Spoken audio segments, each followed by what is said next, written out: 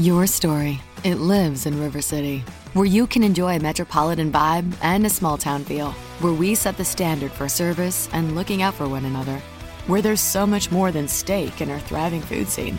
Your story is the story of Omaha, told by those who live it and love it. Whether that's helping you keep up with the Cornhuskers or creating the content you crave. And here in the Omaha World Herald is where it comes to life. Omaha World Herald, where your story lives. Have you been waiting for just the right job? Then welcome to the end of your search. Amazon has seasonal warehouse jobs in your area, and now is a great time to apply. You can start getting paid right away and work close to home. Applying is easy. You don't even need an interview. So what are you waiting for? Come join the team and get a great seasonal job offer today. Visit Amazon.com/hiring. Amazon is an equal opportunity employer. Today on the Huddle Up 2018 Draft Show, Carl and Nick wrap up their thoughts on the 2018 NFL Combine, including Nick's takeaways from being live at the event in Indy, standouts and letdowns from the events, and any buzz coming from the NFL event. This is the Huddle Up 2018 Draft Show. Welcome to the Huddle Up Podcast, your go-to show for all things Broncos.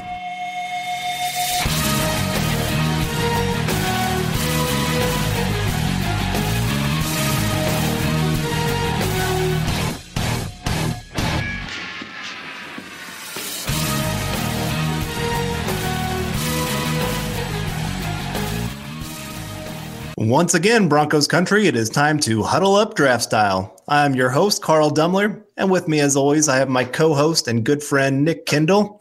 Nick, how are you doing, man? How's it getting back from Indy? It's bittersweet, I guess, is the best way to put it. Like, it's an amazing experience, but it's kind of a whirlwind.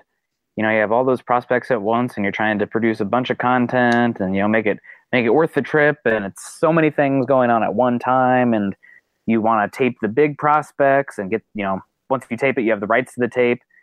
But you also want to go around and talk to all of the smaller guys as well, because, I mean, you know, you never know who's going to be the one that makes it bigger, who's the guy your team is going to take. And you just can't do everything at once. So I did what I could, being a solo man there for MHH, Mile High Huddle. And happy to be back, get back on the sleep track here, and going to be actually going to Florida this weekend, visiting the girlfriend's grandparents, probably their last time going to Florida. They're kind of snowbirds, so this might be their last trip. They're getting a little bit up there, so go, travel, but that's okay with me. There you go. Good, man. At the Senior Bowl, I just remember how much of a whirlwind it was. It's just nonstop. You got to be doing something at all times and talking to somebody, and it's hard to keep up with everything going on around you. You kind of want to be in about 10 different places at once, but man, it is a crazy experience. Yeah, absolutely. And it was a lot of fun to hang out with my sister and her boyfriend as well. It's appreciate them for housing me for the 5-6 days I was there. And it's not a bad drive from Iowa City to Indianapolis. You know, it's not the most picturesque, but it's interstate. It's easy. So happy to do it. Hopefully everybody enjoyed the content that I put out there. Gosh, I don't know. Decent amount of pieces.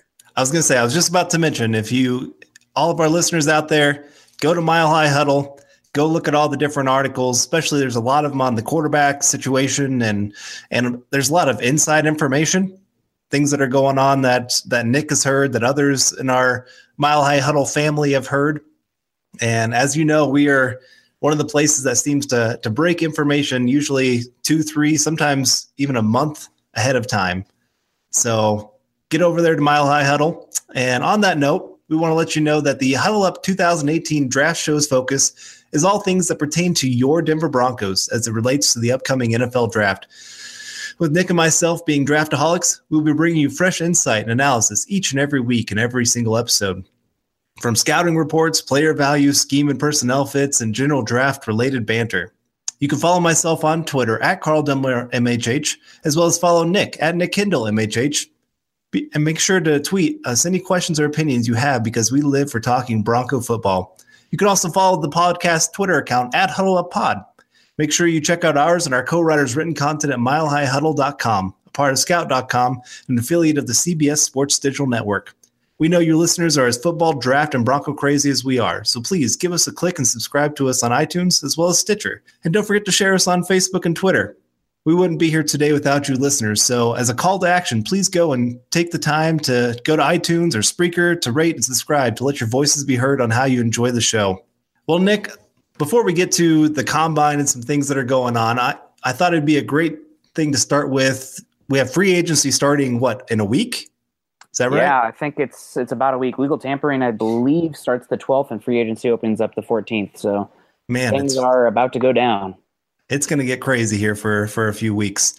So anyway, let's start off with the free agent quarterbacks, because the Combine, just as much it is about the draft prospects, a lot of times it is the rumor mill of teams talking to agents and players and everything else that's going on.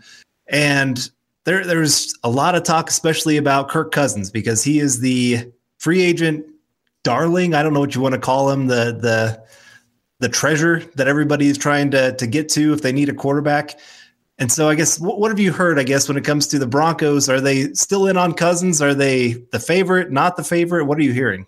The Broncos are going to be in on Cousins until they reach that point where they find it's not conducive for them to sign him, like if the contract just gets way out of whack. But I would say they're not the favorites right now. There's some talk of the Jets, but I think the Jets are purely a leveraging spot. They don't have a very good team, and they have a lot of cap space. So if you keep saying, hey, the Jets are offering this much, you can really use them as leverage against better teams like the Vikings and the Broncos, who are the two that I think it comes down to in the end. I think the Broncos feel like they are not the favorites anymore. I think the Vikings have stepped forward. The Vikings have arguably as good, if not better, of a situation than the Broncos. They have a better team right now, but they still are in a division with Aaron Rodgers, who's the best quarterback in the NFL, in my opinion. And Matt Stafford's good as well, on a good young team in the Bears. And the AFC West is not as good as the NFC North right now, let's be completely honest. And the AFC is not as good as the NFC, especially when it comes to quarterbacks. So we'll see what happens, but if you put a gun to my head right now, I would probably say that Kirk Cousins ends up on the Vikings. They have a lot of cap space. They can front load a contract and give him a short-term, heavily guaranteed deal. And there were some rumors today that they offered him, a 3-year, $91 million guaranteed deal? Yep, so fully guaranteed deal. Yeah, I'll believe that when I see it. Yeah, I was going to say that's going to be a very big deal. Pretty much the other 31 NFL teams are going to be very upset whenever the first team does that. Because then you're going to have every quarterback after that coming and saying, hey, I want a fully guaranteed contract. Gave it to Cousins. Why can't we get one? And so all of a sudden, Aaron Rodgers, when there's talk of him getting a new contract, he's going to want that. I just can't see an NFL team quite going that crazy. An 85% guaranteed, I can see that. Yeah, we will see what happens. I also think that part of it is that the Broncos have walked away pretty impressed with the quarterback options in the draft. I mean, it's not surprising that, the day after the Broncos got to interview all the top quarterbacks, that all of a sudden, the Broncos are not not favorites for Kirk Cousins. So we'll see what happens, but there are options galore. There are other options in free agency. But for me personally, I know some people would disagree. I had a little bit of a disagreement with Eric today on Twitter as it pertains to it. But for me, it's Kirk Cousins. And if you're not getting Kirk Cousins, no matter who you sign, you are still going in and going after a guy in free agency, or not in free agency, in the top of the draft. Right. No, I'm with you on that. I guess who beyond Cousins do you see the Broncos really going hard after? I know we've heard Casey Keenum as being another one. Any other options you think for the Broncos? Case Keenum's definitely one. There's a Kubiak tie there. But you could see a number of other guys. I mean, maybe they bring back a guy like Brock Osweiler for cheap. I doubt it's going to happen, but that's an option. I would personally like to get a guy like Josh McCown or Chase Daniel, maybe even a Ryan Fitzpatrick, a guy who's that 40th to 50th best quarterback in the NFL, but he's going to get paid like that. And also, you're not going to have to put in long-term guaranteed money in him as well. So you get a guy that at least is competent at playing quarterback, knows his role, and then go really hard in the draft after your guy in the draft, whether it be Mayfield, Rosen, Darnold, heck, even Allen or Jackson, even though I don't think those guys are on the Broncos radar as much, at least not Jackson and Allen. I mean, gosh, I'm not sure. I hear yes or no every other day, it seems like, from different people. But you go find your guy in the draft, and in free agency, you get a guy that can be that bridge/insurance policy just in case things don't go right. But I would imagine that the Broncos, if they don't get Cousins, are going to be very aggressive at the top of the draft going after a quarterback. So I have one final question before we get to the draft players. Did you hear anything about Drew Brees, since he is technically still a free agent right now? I heard nothing about Drew Brees. I think everyone assumes he's going to wind up back with the Saints. But stranger things have happened, so right, we will see. We're a week out, and it just seems kind of weird that they still haven't gotten something done there. Yeah. I don't know. I'm not sure what's happening there. I've not heard. Had heard that maybe the Vikings are going to bring back Teddy Bridgewater. That's hasn't come to fruition, so he's an interesting one that's out there. Sam Bradford with his glass knees. Who knows what happens there. But there are options for that tier 3, tier 4 guy that hopefully Elway doesn't have to spend a lot of money on, doesn't have to guarantee him for a long time. And I just I'm nervous. I won't lie. I'm nervous about the Broncos being so heavily linked to Case Keenum, because I feel like he's going to get Brock Osweilered. He's going to get massively overpaid for steering the ship in an almost ideal situation and not just completely sucking. I don't think is Keenum that much better than Josh McCown? I really don't think so. He's younger. You have more of a long-term option there, but you have the 5th pick in a draft where there are 3-4 quarterbacks who should probably end up going top 10. You're going to choose Case Keenum? That's your guy? Heck no, not me. That's not where I stand. I think that's silly, and I am definitely not about it. Depending on the contract, there's talks $20 million a year. Heck no. 2-year deal, $14 to $16 million per. That's probably what I'm looking at for Case Keenum. Right. And if anything more than that, good luck wherever you're at, Keenum. Well, and I'm really hoping the Broncos have learned from their past mistake here with Paxton Lynch of, one, not really going after that developmental quarterback in the first round if you don't have to. And 2, you got to play the rookie. You can't just have him sit there on the bench and then have question marks 3 years out going, well, what is this guy? And you bring in Keenum, are you going back to that whole, well, we got a quarterback battle and we'll figure it out maybe by week 3 of preseason? I can't go through that again. As a fan, I just would hope that we're just going to get one of the rookies and say, all right, you're a man. We want to see what you can do. We're going to build around you. Let's do this. And just commit to that guy.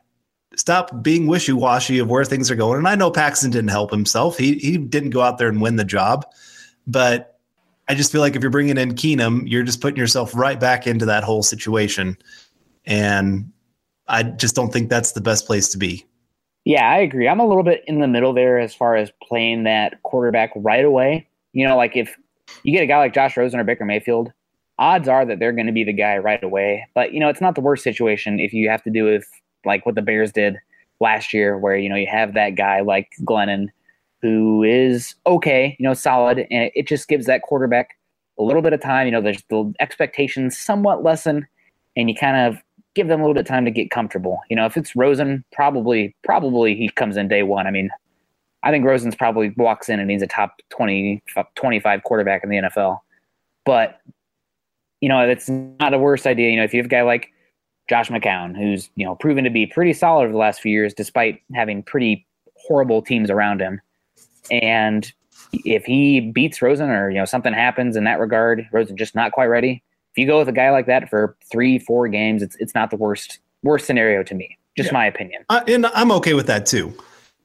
Because, I mean, in a way, to me, if you're taking a rookie, one, the Broncos are not going to be Super Bowl contenders next year.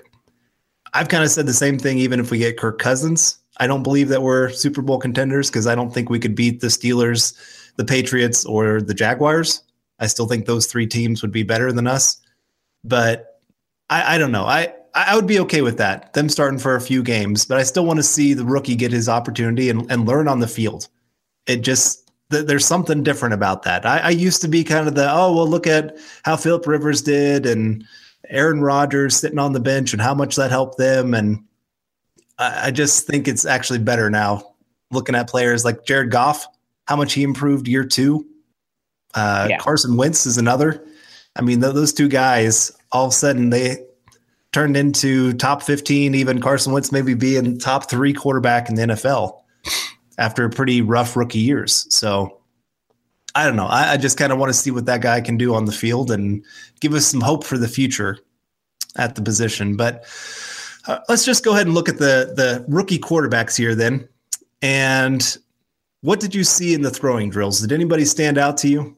I think that Allen looked better than I thought he would, but again, it's the Underwear Olympics.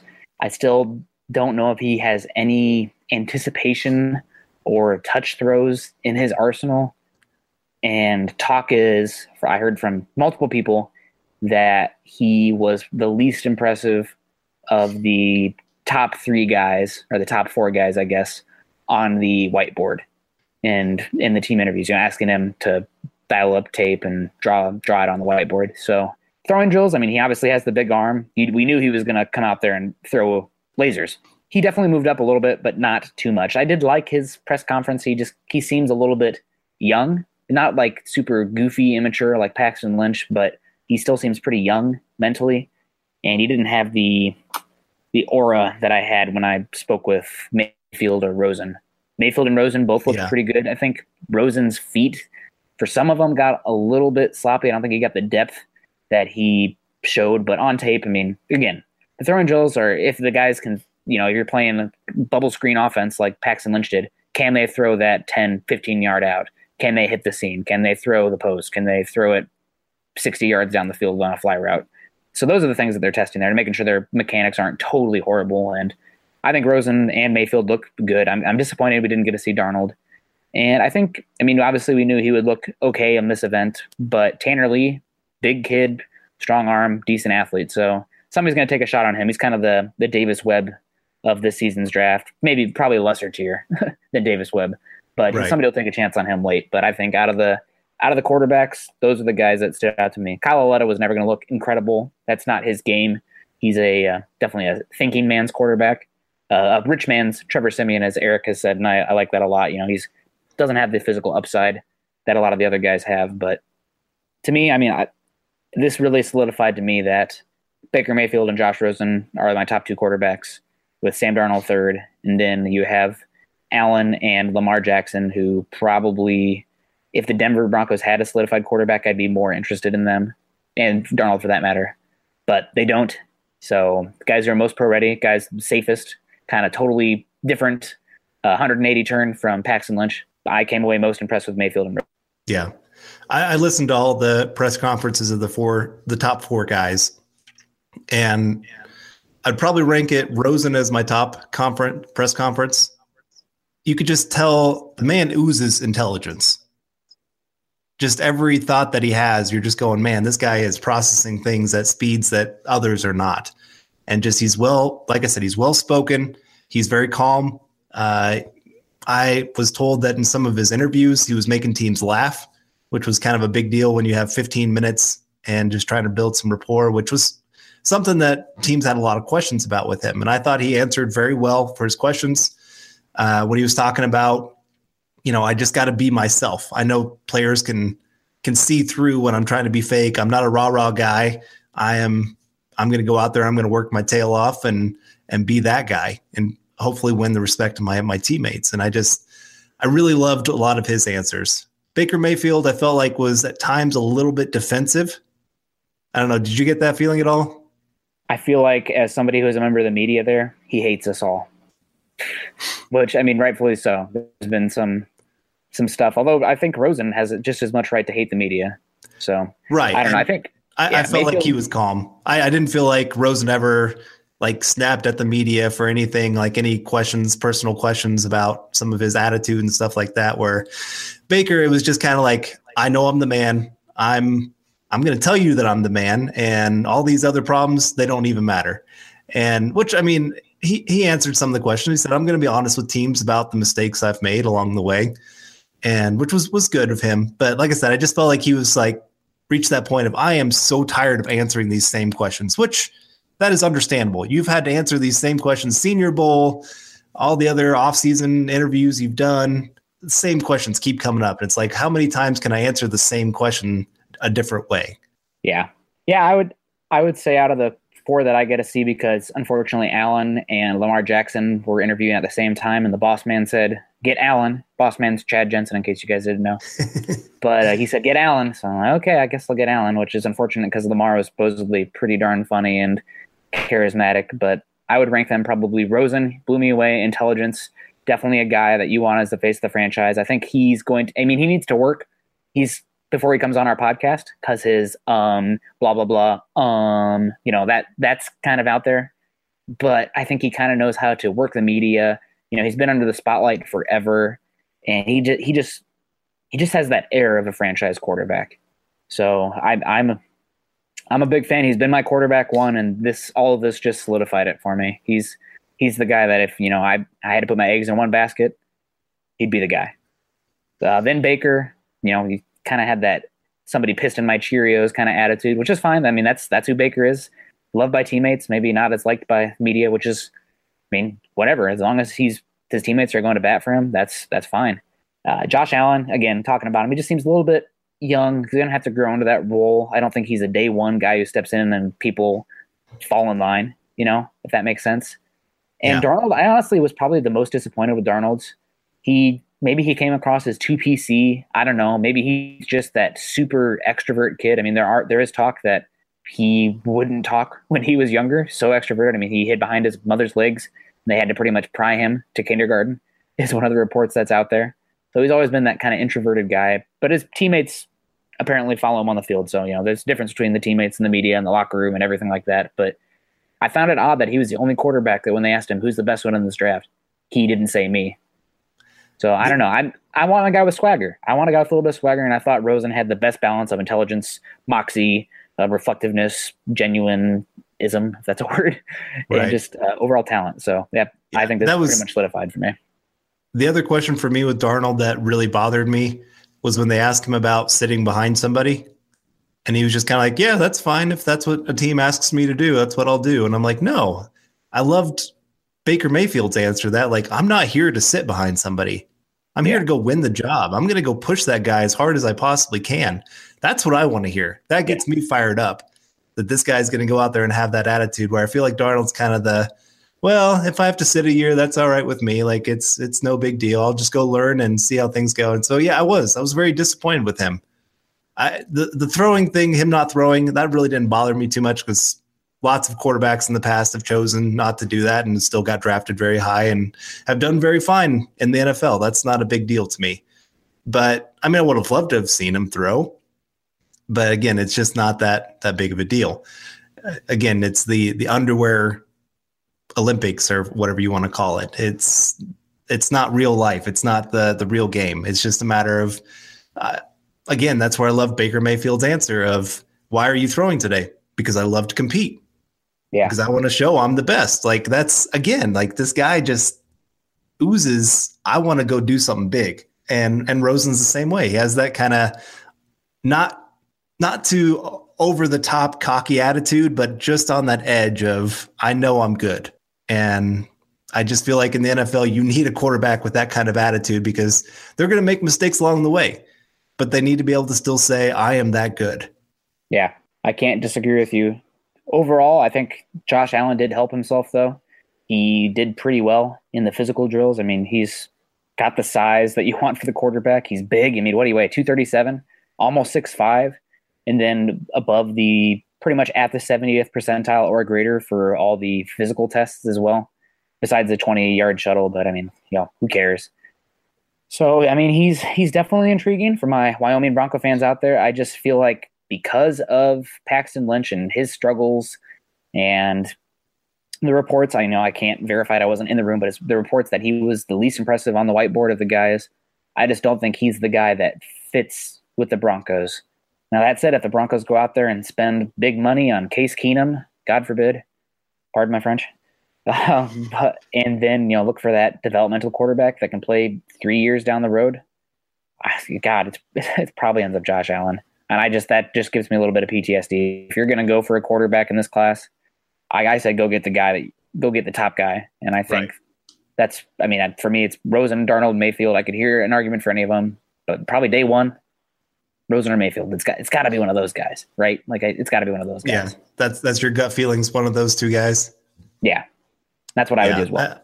That's my thought too. I think one of those two guys will be the starter for the Broncos week 1 or week 4, somewhere in there.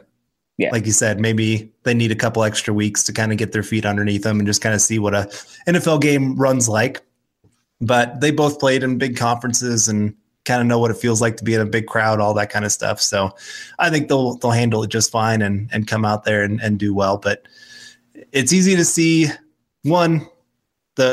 just kind of getting back and just kind of wrapping up this whole quarterback buzz, all of this, what's going on with the Broncos. But the players want Cousins. I just saw right before we started this podcast that Emmanuel Sanders was out there trying to win Cousins over to the Broncos, saying, hey, come throw to DT and I. We'll do some good things kind of thing. And Von Miller earlier today was on ESPN's First Take. I didn't even know that show was still going, but I guess it is. And he again was pretty much trying to hype up Cousins. And it's understandable. These players want a proven quarterback. They don't want a rookie that they're going to have to see, is this guy any good or not, come in. They're not going to want to go through his developmental issues. They want a guy that can come in and day one give them their best chance. So makes sense the players are wanting and pushing for Cousins, but I hope that they can, if things don't work out that way, that they can get behind the rookie too. Same here. So there is a little bit of trade buzz. There was a rumor that the Broncos were in talks with Cleveland for the number 1 overall pick. I talked with some people, and that sounds like #fake news. So we'll see about that. But the two that are more interesting is the New York Giants at 2 and the Indianapolis Colts at 3. Some talk for the Giants maybe looking to move down. They like Saquon Barkley and Quentin Nelson a lot and might want to make a run for a guy like Eli, at the very end. They like Saquon. They like Quentin Nelson. So trade down to 5 makes a lot of sense. One, if not both those guys, will still be there, and the Giants can add more assets. Same with the Colts. I've heard the Colts linked with those two, but also Roquan Smith and the main one, Bradley Chubb. Odds are probably three of those guys are there at 5. So those teams, adding assets and moving down and still getting your top guy or your second guy sounds like a pretty good idea for those teams. Now the Broncos are going to have to compete with the Jets, who are probably going to be looking to trade up as well, unless they somehow get Kirk Cousins, which I don't believe in. But it's a sweet spot, and Broncos have assets to do it. So it'll be very interesting to follow. And if the Broncos do lose out on Cousins, I really expect Elway to be very aggressive in trying to move up to 2 or 3. Yeah, Elway's not going to mess around when it comes to the quarterback position. They've messed around too much already over the last couple of years. So they'll go get their guy and whatever it takes, and could make the draft very, very interesting.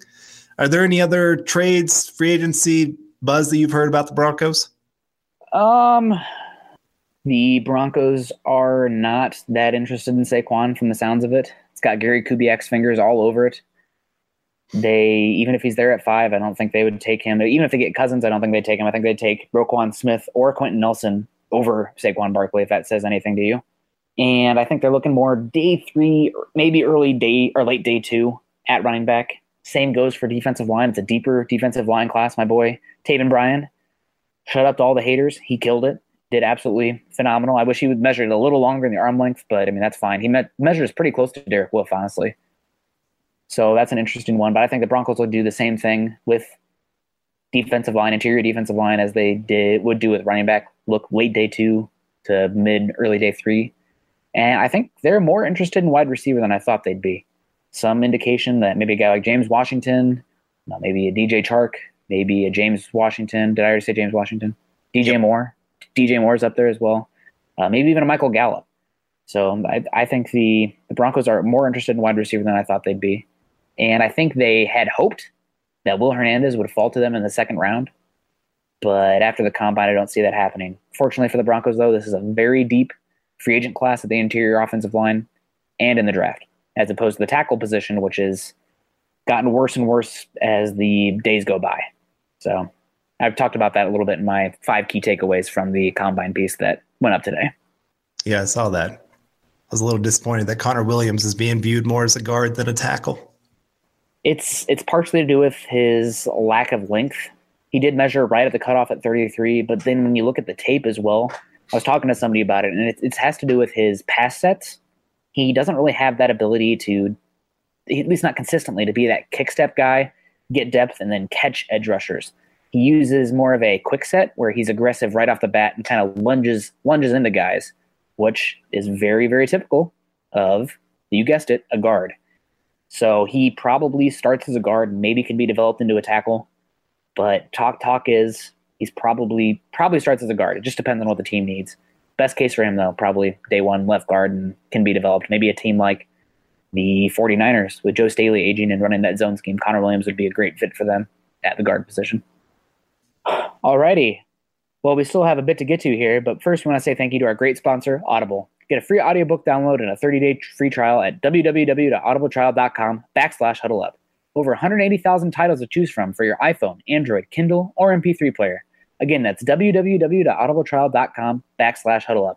I have a flight to Florida coming up, 2 flights actually, unfortunately, from the Quad Cities to Florida, and you can bet that I'm going to be using Audible on those flights. My girlfriend's not a great flyer, so I'll be there to support her, but hopefully I can catch some shut-eye and enjoy what all the different books and everything Audible has to offer.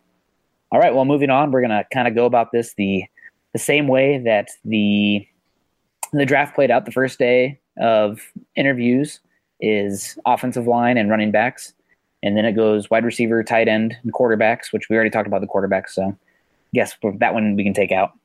And then defensive line, edge rushers, linebackers, and finally the secondary. So starting off with the offensive line, Carl, I'll kick it off to you. Who were a couple of your freaks along the offensive line? Colton Miller of UCLA has to be up there. The man just killed it at the combine this year. And I know there's been some talk of him being a first round pick, and I'm guessing combine probably doesn't squelch some of those rumors, but you watch the tape and you don't see a first round pick. You see the athleticism and maybe a guy that you can develop into that kind of player. I mean, you talked about the tackle group not being that great. Maybe he gets pumped up because of that, but he's not a guy that I want the Broncos to take, at least not in the first round. Well, obviously not at pick 5. Even if we trade back, I don't want to take him. Maybe second round, maybe late second, early third is more where I see him talent-wise. But again, really killed it at the combine, did everything possible to pump up his name. And the other guy that really I thought did well was Joseph Noteboom of TCU. He just, again, a guy that seemed to show up top 5, top 10 in almost every single drill. So very, very impressed with him. Wow, I can't believe you didn't talk about Brian O'Neill. He's somebody that I'm pulling up Mock Draftable right now. His number one comparison, Garrett Bowles. Garrett Bowles is actually better coming out, I believe, but you're talking about a guy who is an athletic freak at that position. Brian O'Neill, former tight end, developed into a offensive lineman. He has the athletic goods to be a good tackle. However, the tape just isn't there. And I mean, you saw him at the Senior Bowl. He struggled a little bit, so he's probably a project, but as far as athleticism goes, I mean, he's up there. He ran a 4.82 at almost 300 pounds. And that's unheard of. That's in the 98th percentile of all offensive tackles ever. So pretty good guy. I measured out with a pretty good length as well, 34 and an eighth wing arm length. So a little bit slender guy that's going to need some time to hit the NFL weight room and get better, but he's an interesting one and definitely a winner. I mean, it just proved what we pretty much already knew. He's a good athlete. Another guy who showed out very well, Desmond Harrison, showed up with, still pretty light 292, but had a pretty good arm length at 34 and ran a 4.940. So good athlete and apparently answered questions as well. I heard some positive buzz coming from him. And I don't want to, steal from anybody. I guess another big winner at the offensive line would have to be Mike McGlinchey. He didn't test great athletically at all, but he didn't suck. And that's pretty much what you have to do with this offensive tackle class because it was that putrid. Another big winner, I'd have to be a lot of these interior offensive linemen. Austin Corbett from Nevada, very good. I hear the Broncos are very high on him. Braden Smith tested great. Colby Gossett from Appalachian State. James Daniels being talked about as high as 14 to the Packers. He interviewed awesomely. Oh my gosh, he made my heart flutter because he said, you know what he wants to do after he's done with football? What's that? He wants to get a master's in public health from the University of Iowa. Nice. I damn near pooed myself. I was like, I did that. That's me. So very excited about that. And Wyatt Teller tested very well athletically as well. So those are some of the guys. As far as losers, I don't know if you have this one right in front of you. Orlando Brown, obviously gigantic, the biggest loser in more ways than one. Orlando Brown was just a huge disappointment. There was talk of him being a top 10 pick before the combine. God. And then he goes out there and he didn't even have to have a great combine. He just had to not go out there and be terrible. Yeah. And he just bombed it. Maybe the worst of a guy that was expected to be a top 10 pick that I was hearing today. There were people talking he's a day 3 pick now. Yeah. I want to expand a little bit upon that as well, because I see people saying you got to trust the tape. You got to trust the tape. And while I agree with you, Orlando Brown had questions coming into this at the combine. The reason it exists is to answer these questions. Not only did he not answer them, he failed miserably. And that goes beyond, what kind of athlete he is, but it has to go with his work ethic as well. I mean, he knows this is the biggest interview of his life. I'm not out there doing it, but as far as offensive linemen go, it doesn't take that much to train to get over or at least reach 20 bench reps. And he hit what? 14? 14. And then he looked sloppy. He showed up 20, 25 pounds overweight, which is a huge red flag. I mean, for Denver, you might as well take him off the board, in my opinion, because somebody that's carrying that much bad weight playing at altitude, I mean, that's going to be a nightmare. It's always going to be an issue with him. Right. No, I agree. Yeah, and then you have the coaches literally yelling at him on the field for dogging it and loafing it in the drills. So I haven't heard how he did in the interviews, but talk about a garbage combine. Orlando Brown Jr., come up and get your award. I tweeted out that I heard that he was one of the biggest losers from the weigh-in, and my mom texted me like, oh my gosh, he's like 6'8", 345 pounds. What are you doing? He's going to eat you. So I definitely avoided him when he was at the podium. Well, not that he'd see my tweet or anything, or hopefully not, care about it too much, because what am I compared to some of the bigger media people out there? And what am I compared to what the teams think? But definitely a big loser. The other one I want to touch on, it's kind of an unfortunate big loser, but Billy Price tearing his pec in the bench press, not being able to test, and then also having that injury. I mean, he, especially with how good the rest of this interior offensive lineman class tested, I could see him falling down the boards pretty hard. I saw he had surgery today and is expected to be back in time for training camp. But that's still, for any team out there, if you're taking an offensive lineman in the first, you're expecting them to start. And like you said, when this group is so deep on that interior offensive line, I just see a guy that's going to maybe fall a round or two just because of that injury, which, yeah, like you said, that's pretty sad. You hate to see that, but getting that just right temperature or getting an energy efficient appliance. It's not only about making smart changes today, it's about creating brighter tomorrows with simple steps to save energy. Plus, you'll help protect the environment for years to come. A better world for you, your family, and your community. Get started with rebates and discover what energy-efficient choices can help you power what's next at AlliantEnergy.com/rebates.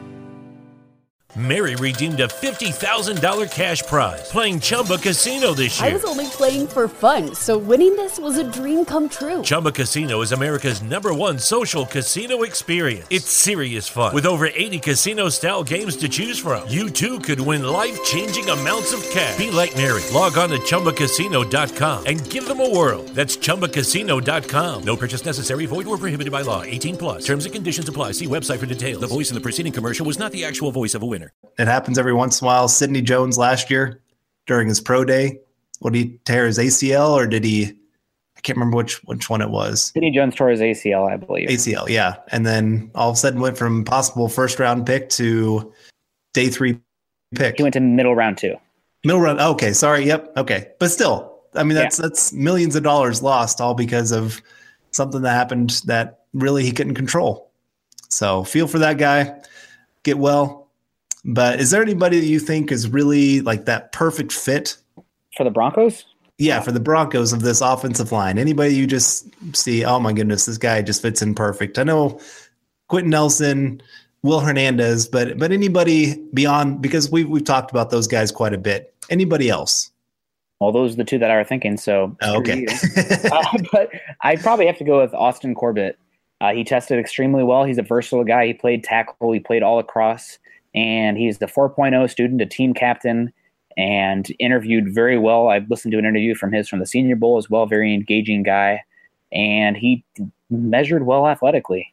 He's going to need to get stronger, but I'm overall impressed with him. And if the Broncos are looking to get a guy that, you can bring in, maybe be that left guard day one, or even a potential center in the future, I think he has the overall skill set to be very versatile and be a player for the Broncos offensive line for a long time to come. All right. Well, let's move on to our offensive weapons. Who are some of your freaks from the combine? I want to hear about you. You want to hear mine? I want to hear who's your ideal offensive fit. In fact, give me a tackle. Give you a tackle? Well, I guess tackle-wise, I know this is kind of a cop-out just because the other guys failed so bad, but Mike McGlinchey is probably that one guy to play right tackle. When he did play right tackle for Notre Dame, I thought he was better as a right tackle than he was a left tackle. And I think his skill set fits better over there. I think he's a pretty good run blocker. And that's the one guy I wouldn't mind a late first-round pick using on him. But I think because the other guys have failed so bad, he's going to get pumped up higher than he probably should be. Guard-wise, I'm trying to think who, beyond the guys that you already listed and the guys that I already said can't be used, I'm going to go with Braden Smith. That's my guy. Okay.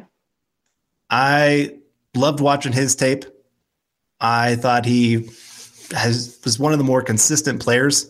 I don't think he's as dominating as what you see with like Quentin Nelson or Will Hernandez.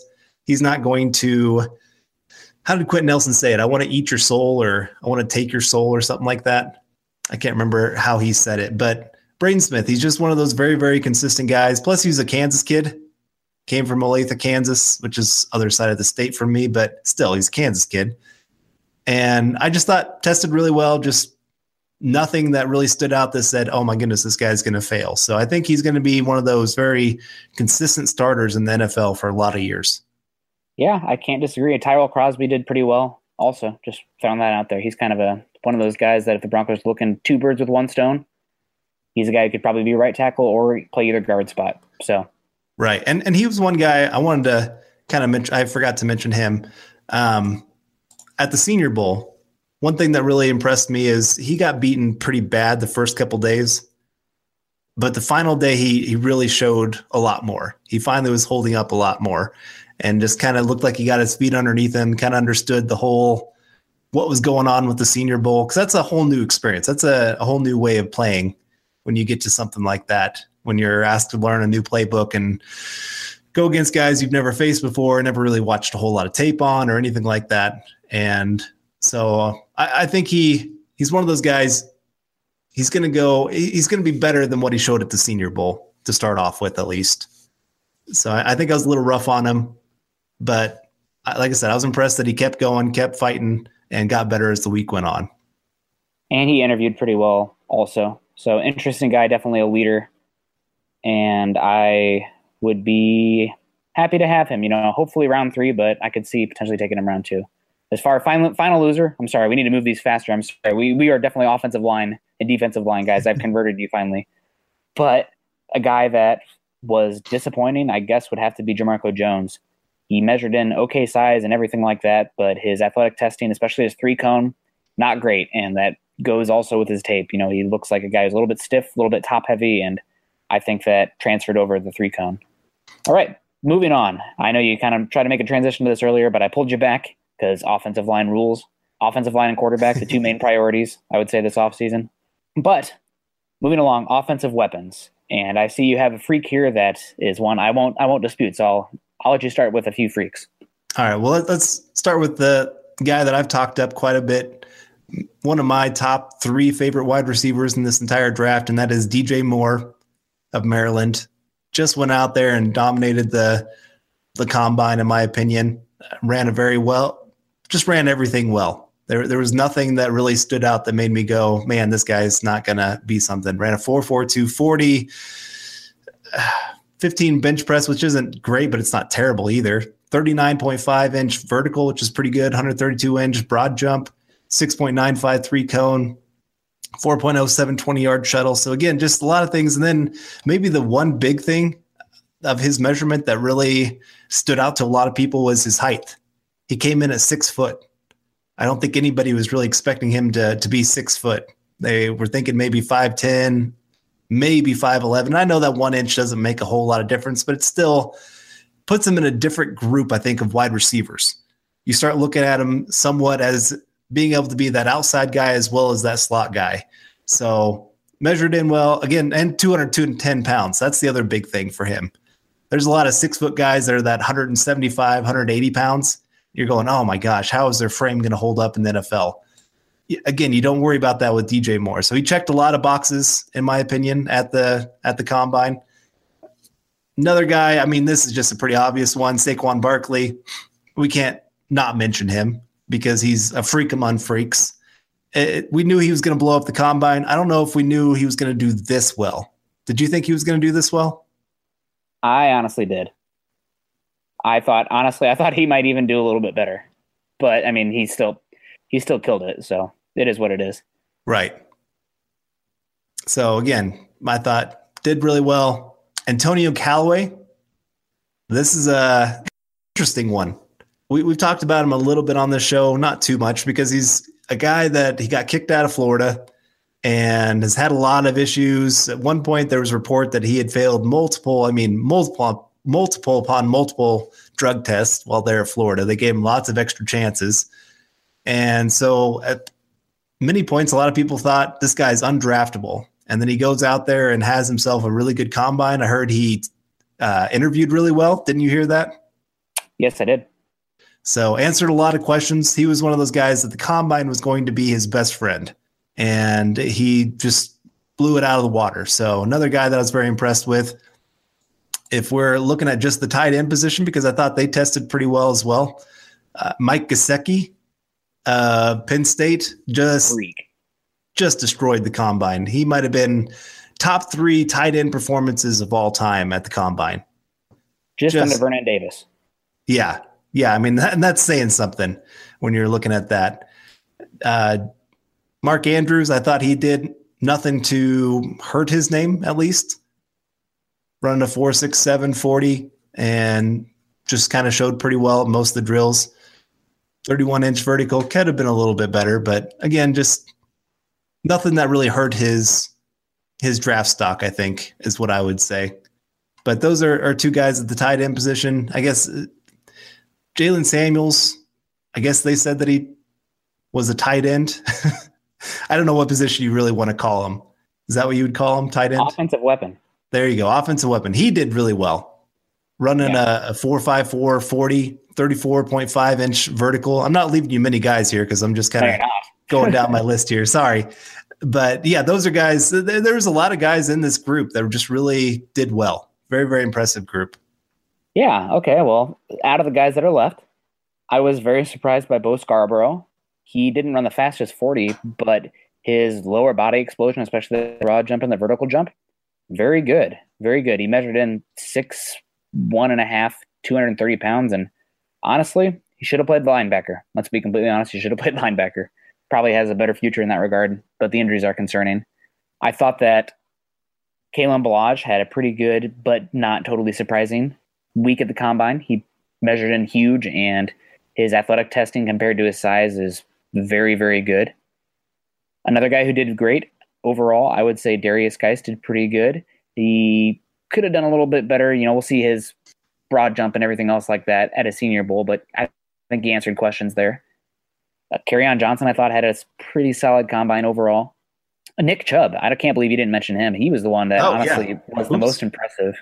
I had him at RB5, and after his combine performance and based on Denver's needs, he's up to RB3 now. He super explosive.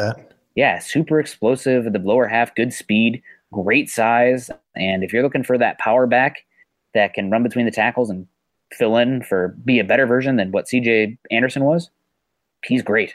Rashad Penny had a pretty good combine as well. I mean, that size to run a 4.46, that is damn good.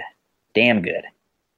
Disappointing, I would have to say Sony Michel. I thought he would be a little bit more explosive. He tested a little bit average athletically. Mark Walton was extremely disappointing athletically, in my opinion, overall. And I guess John Kelly is one as well. I was hoping he would be a little faster than he showed up. So he didn't run the 40, which is a concern for me, but I was hoping that he'd be just a little bit better in his strength and his shiftiness. As for a wide receiver, big winners, DJ Chark has to be one. Equanimeous St. Brown has to be one. I mean, that dude, what would he, 6'5", 215 pounds, and ran close to a 4.4 40. What a freak athlete. And Alan Lazard. There's some talk that he may have to move to tight end, or teams have asked him to move him to tight end, but man, what a great combine for him. And that's not the same player that I saw on tape. I thought he was much stiffer than that. So he moved pretty well. And a little bit of a sleeper here, Marquez Valdez-Scantling. I honest to God, did not know anything about this guy coming into the combine, but 6'4", 205 pounds, and then with just monster hand size, 10 inches, and then runs a 4.37 with good broad jump as well. So interesting guy. There's pretty good job overall. In tight ends, I guess I'll just throw out one for tight ends, but I thought that Ian Thomas had a pretty good combine. Nothing crazy, but I think Ian Thomas definitely helped himself overall. Good list. Yeah. A couple other names I wanted to mention of some guys that didn't help themselves. Ronald Jones. Yeah. Not his fault. Pulling up in the 40. Yeah, that's not his fault, but it's still, he had that chance to really cement himself as running back 3, at least. Maybe passing Geis even if he really blew up the combine. And then to go up and pull up in the 40 like he did, just kind of disappointing not to get to see his true numbers. And I'm with you on Sonny Michel. I was probably one of the most disappointing guys at this entire thing, I would have to say. And finally, another loser, Akam Wadley, Hawkeye. One of the worst combine performances to date, just small and not athletic. Not great. Calvin Ridley had to be a loser as well. I know you got to trust the tape there, but was smaller and not as athletic as I thought he would be. So what does that say? That's normally a red flag. Right. Another wide receiver that I wasn't very impressed with, Auden Tate. Yeah. I know he's been kind of your boy, but he just, another guy that... I hedged my bets with the bigger wide receivers, and I liked Tate and I liked Equanimeous St. Brown, but I needed the athletic testing to prove either one, separate them. And ESB extremely separated himself. So I guess goodbye, Auden Tate. You're a day 3 player. Right. That's just it. It wasn't even that he had to go out and blow away the combine. It's just he had to go put up some decent numbers, and he couldn't do that. Kind of like Orlando Brown. It wasn't like he had to go out there and just run that 4.4 40. But if he runs like a 4.55 40, oh my goodness, this guy is easily a top 2 round pick. And he couldn't do it. So very disappointing to see that with him, because you were starting to make me a believer. And I'm no longer a believer, man. Me neither. And this is again where I know we have to be careful with the combine, because you can read too much into some of these things, but there's still like those base numbers. So you're just going, you need to reach at least this level. And if they're not reaching that level, then you're going, okay, there's something there that we're missing. Like they're not to the level you need them to be to make it in the NFL. It's kind of like with, we're going to get to him here in just a second, but one of your boys from Iowa on the off-ball linebacker spot, he needed to run about a 4.7 40, and he ran a 4.82, and just kind of proved everybody's thoughts on him of he's just not athletic quite enough to make it in the NFL. Yep, unfortunately. But we should probably kick it off to the defensive side of the ball here. Right. We're running a little long because, as we tend to do, if anybody who's listened to this podcast ever knows, we have a tendency to do that. Right. We like to talk, and we both, I think, are okay talkers, but it's something we got to get a little better at, wrapping these things up. So moving along. Defensive line. I'll give I'll give one for a freaking week here on defensive line.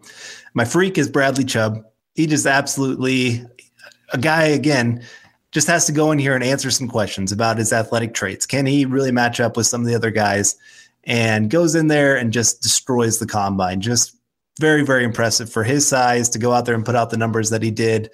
I mean, he was putting up their numbers with last year's number 1 pick So that's pretty impressive on many ways. And then the week, and this is not really his fault, Maurice Hurst. I know you're not a big fan of his, just mostly because he doesn't fit what the Broncos really need. He's more that 3 tech instead of a 5 tech. But to find out he maybe has a heart condition, and I don't know what that means for his future. Does that mean he can't play football at all? But I just feel for that guy that he could go from possibly a first-round pick to not even draftable. Yeah, it sucks. Well, my freak is Taven Bryan. I don't know if you've ever heard of him before. But I've heard whispers, yeah. Yeah, he showed out pretty well. I wish he had a little bit longer wingspan and arm length, just because I like those long 5 techniques. But he did pretty well for himself. So he's definitely one. I mean, 97th percentile vertical jump, 98th percentile broad jump, 95th percentile 3-cone. You're talking about Bradley Chubb being a guy who impressed you. I was actually not as impressed with Bradley Chubb. That's because of that 3-cone. That's so important for those edge rushers. Taven Bryan, at almost 25 pounds heavier, whooped his butt at the 3-cone. Now, that's granted, Taven Bryan's a great athlete, but definitely worth being noted. Foloranzo Fatakusie from Connecticut was impressive to me. He overall, good size, good length, just impressive kid. And Trenton Thompson from Georgia. Those are my favorite interior defensive linemen that impressed me. As far as edge guys, I would be remiss if we didn't mention Ade Aruna from Tulane. Again, a really good athlete, but not very good 3-cone. So that's something worth noting. He's very, very, very raw overall as a player. And then Sam Hubbard, I thought he made himself some money here. And also Rasheem Green. He's listed as a defensive end. He's probably going to be a inside-outside guy. He's what the Broncos wish DeMarcus Walker was, in my opinion. So those are my guys that were the freaks. Now, as far as weeks, Andrew Brown, for as explosive as he is on tape, oh my goodness, he sucked at the combine. His athleticism traits were very, very disappointing, especially his lower body explosion. He's small for his weight, and he was not above the 20th percentile on broad jump or vertical jump. So very, very disappointing for him, and he has some off-field issues that are concerning for me.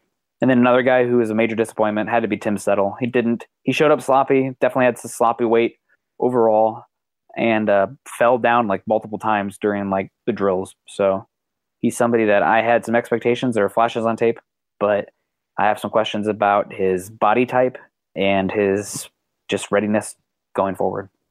Understandable. All right, well, let's move on to off-ball line. Mary redeemed a $50,000 cash prize playing Chumba Casino this year. I was only playing for fun, so winning this was a dream come true. Chumba Casino is America's #1 social casino experience. It's serious fun. With over 80 casino-style games to choose from, you too could win life-changing amounts of cash. Be like Mary. Log on to ChumbaCasino.com and give them a whirl. That's ChumbaCasino.com. No purchase necessary. Void or prohibited by law. 18+. Terms and conditions apply. See website for details. The voice in the preceding commercial was not the actual voice of a winner. Backers, as this is a pretty important position for the Broncos, and there has been some talk of if they get Kirk Cousins, like you said, going after Smith of Georgia. But another guy that I wanted to mention that should be in that talk, if we're talking taking inside linebacker early in the draft, Tremaine Edmonds, to go in there being 254 pounds, something like that. Yeah, and ran as well as he did. Just everything he did was impressive for his weight. And just, I think he secured himself easily as a top 15 pick for sure. And so very, very, very impressive guy. Another guy I really liked was Fred Warner. You dog.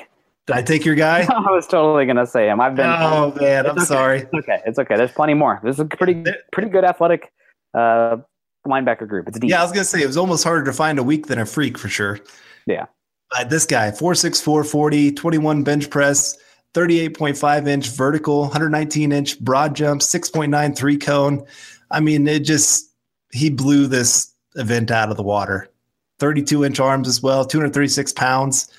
Just everything about him. You're just going, this is the guy that would fit well with what the Broncos need. So very, very impressive guy.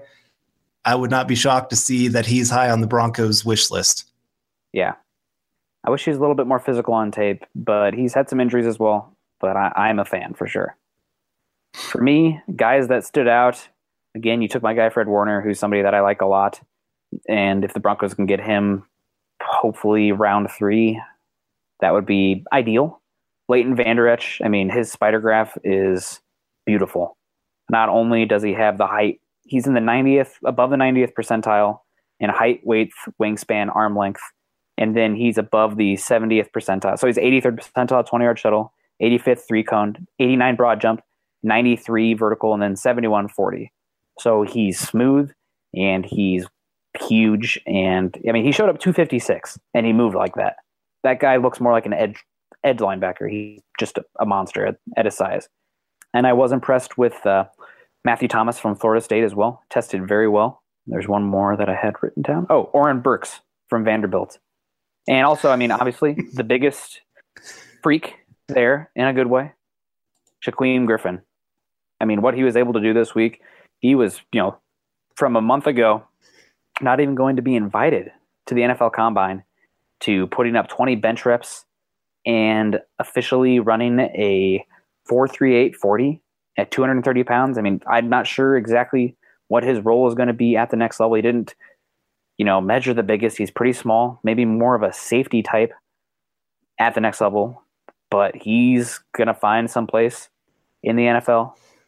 And I'm going to be pulling for him very hard because what a story, what a great personality. And I've heard as early as round 2 could happen for him with how he tested and how he interviewed. I mean, teams love this guy, and rightfully so. At worst, he is going to be a special team star for you. Yeah. That kind of speed, that kind of size, running down the field like he does. And I know he's kind of one of those guys who plays with reckless abandon. That's what you need on those special teams sometimes. Those guys that aren't afraid to go get some hits and break through a pile of guys and make a tackle. So, yeah, very impressed with him. And it's even just beyond his story for him to go put up the numbers that he did at the size he is. That would be impressive for anybody to go into the combine and do what he did. But for him to do it with just one hand, oh my goodness. So, yeah, very much pulling for him and could open the NFL's eyes to some new ideas, some new thoughts on what can come into the NFL. So good luck, young man, I guess. I can call him young men now since I'm you're old. 10 years. I know I'm like 10 years older than most of these guys. Oh my gosh. I don't know if that's sad or good. I don't know. It's definitely different. Yeah. There you go. There you go. Different. But as far as some duds, sorry. Oh, go ahead. After you, sir. Okay. Some weeks, I guess, at the linebacker position. You got to start with your boy, unfortunately, Josey Jewell. Just wasn't his best showing. He had some decent drills, but it was kind of 50-50 of how well he showed up. I'm not saying that he's undraftable because I would still love the Broncos to draft him because I think he's a very instinctual player and I think he's a great leader. I think he's a great locker room guy, but I don't think he really helped his cause. I don't think he answered the questions that he needed to at this event. He's not very big and he's not very fast. He did do pretty well in the 3-cone. I mean, his change of direction, awesome in 90th percentile. 60-yard shuttle was good, but just small and not fast means you're going to have some issues at the next level. So I love me some Josey Jewell. And the instincts, maybe he proves us all wrong. But I think, you hit on it. He's definitely got some issues coming in the next level. My personal off-ball week was Chris Wormley. I was hoping for more coming from him. He has decent size, 6'1", 238 pounds, but his athletic testing numbers were putrid. Just really, really not good. And I thought maybe, potentially late round 3 kind of guy. He's going to end up a day 3 linebacker. So had higher hopes for him. He's one of the standouts from the Shrine Bowl, but he stunk. Period. No other way to put it. He honestly probably had a worse overall showing athletically than Josey Jewell did. So here we're at. Do what? I said, here we are with it. Yep. All right. Well, let's move on to our final group here, the secondary. And I think we have the answer to who is the first cornerback taken in this draft. And I think it's gonna be Denzel Ward. Who would have thought that? Oh my goodness. He just went out there and just dominated this combine. Ran a 4.32, tied for the top 40 time in all of the combine this year. So very, very impressive. Showed up well in the other drills, showed well on the the drills where he's asked to flip his hips, just looked very natural for the position. Looked like he was very prepared for this event. I just can't see how he's not going to be the first quarterback taken unless he just doesn't fit what the team likes to do. And then on the opposite side of that was the guy that I thought he was competing for that first cornerback spot, and that's Josh Jackson. I know I'm picking on your Iowa boys today. Hey, man, well coached, about. Very smart kids with instincts. We constantly bring in not the best athletes and make them the best they can be. I guess, yeah. I guess that's the case because he didn't look fluid in his drills. His 40 time was very, I guess you'd say average. I don't even know if you'd call it average. And that was one of the questions coming in. That was one of the questions coming in was, how is he going to test in that? Because some people were questioning a little bit of his athleticism, and I just don't feel like he answered those questions very well at the combine. So not his best showing. I still think he's going to be a high pick, obviously, but I don't think he's going to be the first cornerback now for sure. He's going to be great in a cover 3 scheme, but if you're looking for a man corner, I don't think that's your guy. So, I mean, I'm definitely going to pound on my chest a little bit. I've been a big Denzel Ward cornerback 1 guy for a long time. He's cornerback 1 with a caveat. I think the most talented cornerback is Holton Hill from Texas, who also did pretty well overall at this combine event. Didn't have a great vertical jump, but he's 6'2", 200 pounds with, 32-inch arm length. So not too worried about that. But yeah, very impressed with Denzel Ward, and he should be a top 15 pick in this class. Other than that, I was pretty impressed with, I think the cornerbacks were pretty solid. Isaiah Oliver, overall pretty good. Not the best 40-yard dash at 4.5. Wish he'd be like a 4.45, but very long, very, very long. 33 and a half wingspan. He's got longer arms than Connor Williams. If that says anything. And then my biggest winner, honestly, Denzel Ward probably should be up there. But my biggest winner personally is Jair Alexander. I mean, that dude tested phenomenally. His 3, didn't he break the 3-cone record? It's up there. I'm not sure. He tested you might be phenomenally. Right. So yeah, he was a great athlete, and if he can prove that he's healthy, he should probably be the second cornerback off the board, in my opinion. I've been high on him for a while, but don't pay too much don't pay too much attention to his tape from last season. He was injured. His tape 2 years ago, first round pick. As far as some losers, yeah, easily. As far as some losers, I thought that Michael Joseph from Dubuque struggled tremendously, not the best there. Oh, it was Jordan Thomas that broke the 3-cone drill. That's who it was. He's quite an enigma. Very interesting player. Darius Phillips, I thought would have tested better than he did. He's small, and he ran a slow 40. So, again, same with Josie Jewell. If you're small and you run a bad 40, you're going to have a bad time at the next level. Dante Jackson ran fast, but, the other issues with his tape. And I thought Isaac Yiadom would test hopefully a little bit better. He, 4.5, 240 is solid, but not fantastic. And he's a guy that potentially the Broncos, if they bring a press corner late in the draft, he's somebody to definitely consider there. But I thought maybe if he tested well here with his size, he could have been maybe as early as a round 2 cornerback, but I don't see the athletic traits there for that. As far as safeties go, big winner has to be Derwin James. There's some talk that they might move that kid to cornerback, and I don't think that's the best move for him. But you know what? If you do it, he has the athletic tools where he is going to be a matchup nightmare. Compares very favorably to Jalen Ramsey, Antonio Cromartie, and Jamie Smith as far as the huge guy with athletic tools. Doesn't have the traits for the cornerback right now, or the tools, but very, very, very interesting guy. And then my other big winner at the safety position, Justin Reed. Very great interview, smart kid, and then came out here and ran a 4.4 flat 40. Wow. He's going to have to improve his tackling, but Stanford kid, played a lot of years, high-quality football, and I am a big fan of him overall. Another player I wanted to mention real quick that I thought needed to have a better combine than he did was Tavares McFadden. Oh, yeah. From Florida State. 4.7, 40? 4.67, yep. Oh. And for a press corner, that's not what you want to hear.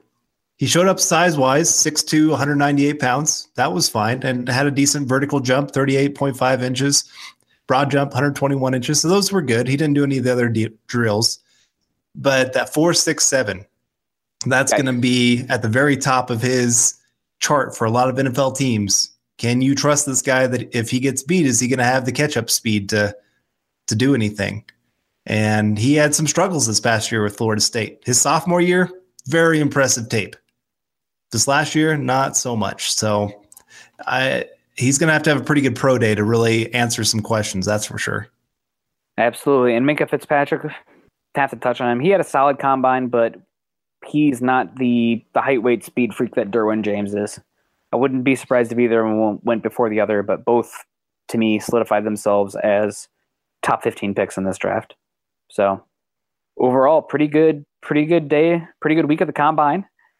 I would say that I was more impressed overall with the defensive talent than I thought I would be. Oh my gosh. We didn't touch on one of the biggest freaks of all. Who was that? Lorenzo Carter. Oh my goodness, yeah.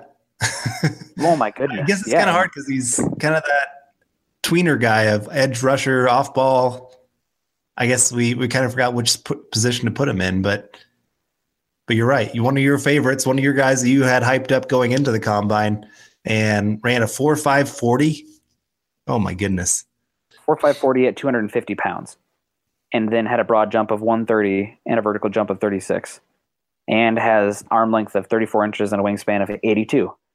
This kid is an absolute freak. And then, we dropped the ball on edge rushers. Josh Sweat, another one. Mm-hmm. Yeah. Gosh, if he doesn't have those medical issues, he is a very, very early pick in my opinion, potentially even a first round pick. And he still might. If he checks out with everything, he might. But that's a guy that the Broncos looking for edge rusher day 2, and he checks out medically. I would love to get Josh Sweat. I think he corners well. He's got great length, and he looks like he's a freak athlete overall. Oh, I'm sorry we forgot those two guys. Man, what kind of draft podcast are we running here? I know. We're trying to keep it under time. That's our thing here, and we're not good at that. So we cut out other places, but no, it was there's a lot of great athletes at this combine. Really showed well for showed the depth of this group. I think we've talked about that in the past. There's not a whole lot of like top end talent, like that top 5. Oh, they are for sure top 5 talent. But man, the depth of this draft, that's the great thing for the Broncos. And that's the great thing, especially having 5 picks in the top 103 picks or something like that. Yeah, I believe so. It's high. We have a lot. So it's good news, but everything revolves around the quarterback. So the biggest positive, I guess, from the combine, there are multiple viable options at the quarterback position, and the Broncos have the assets and an early pick to potentially get it done. And it sounds like teams at 2 and 3 are willing to trade down. Biggest negative, this tackle class compared, and when you look into it, considering the free agent group as well, holy yikes. I do not know if right tackle is going to be solved this season. It could be a rough one again. What about you? Biggest takeaway, positive and negative? The positive is, I guess, the rest of the offense, since that's what the Broncos are needing, is that insurgence of young talent on the offense. I think there's a lot of talent, like you said, in the interior offensive line, quarterback, running back, wide receiver, has some not top talent, but we got DT. We don't need a number 1 wide receiver. We need that number 2, number 3 kind of guy. And there's a decent number of those guys in this draft. Tight end, I thought they showed better than I thought they would. And so maybe you get that second weapon at the tight end position. But again, there's just some decent options for the offense. And like you said, the defense showed better than I thought they would. So especially at positions where the Broncos need some help, that off-ball linebacker spot, that's great. The fact that the Broncos have some depth at positions of need other than tackle is big plus for them heading into this draft. If they get a couple questions answered, especially in free agency, that helps all the more to really be able to nail down who they're going to go after. Biggest negative beyond the tackle position, I guess it's maybe just the uncertainty of the quarterback position still. I know it's just I'm getting impatient. We've talked about it for 3, now we're closing in on 3 seasons. of who's going to be the starting quarterback for the Broncos. And I want that question answered as soon as possible. And I just don't know when we're going to get that answer. Well, absolutely. It was a good combine. Thank you, everybody who followed along to my lives, whether it be the interviews or just giving my thoughts on all the articles I wrote. Man, I feel like I wrote at least like 2.5 articles a day. So it was a busy time, but a lot of fun. And maybe next year I can get a partner out there. I know there's financial considerations that come with that, but to get everything done that I'd like to get done, it's impossible to do by yourself. So we'll see, but we're growing and learning and getting better there. But that's going to wrap up this week's episode of the Huddle Up 2018 NFL Draft Podcast. You can find Carl on Twitter at Carl Demler MHH, and myself at Nick Kendall MHH. Also, make sure you head on over to Mile High Huddle, an affiliate of Scout.com and CBS Sports Digital. Over there, you can find ours and our co-writers' content, not just related to the NFL Draft, but all things that pertain to your Denver Broncos.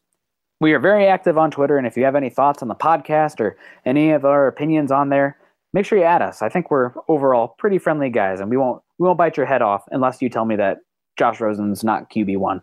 Then we're fighting. Or if you mock Josh Allen to the Broncos, then we might be fighting as well. Yeah, that's going to be – those are fighting words. Yeah, exactly. We'll see what happens. He definitely rose the stock of the combine, though, so we'll see. You can follow the Huddle Up Podcast by subscribing to us on iTunes and for Android users, Stitcher, as well as check us out on YouTube. You can follow us on Twitter at Mile High Huddle and at Huddle Up Pod. Again, please be sure to subscribe and rate us and reach out to us as we love interacting with you guys. For Carl Demler, I'm Nick Kendall wrapping up another episode of the Huddle Up Podcast. We hope you enjoyed it, and we will see you next week. Go Broncos and go draft. Mile High Huddle.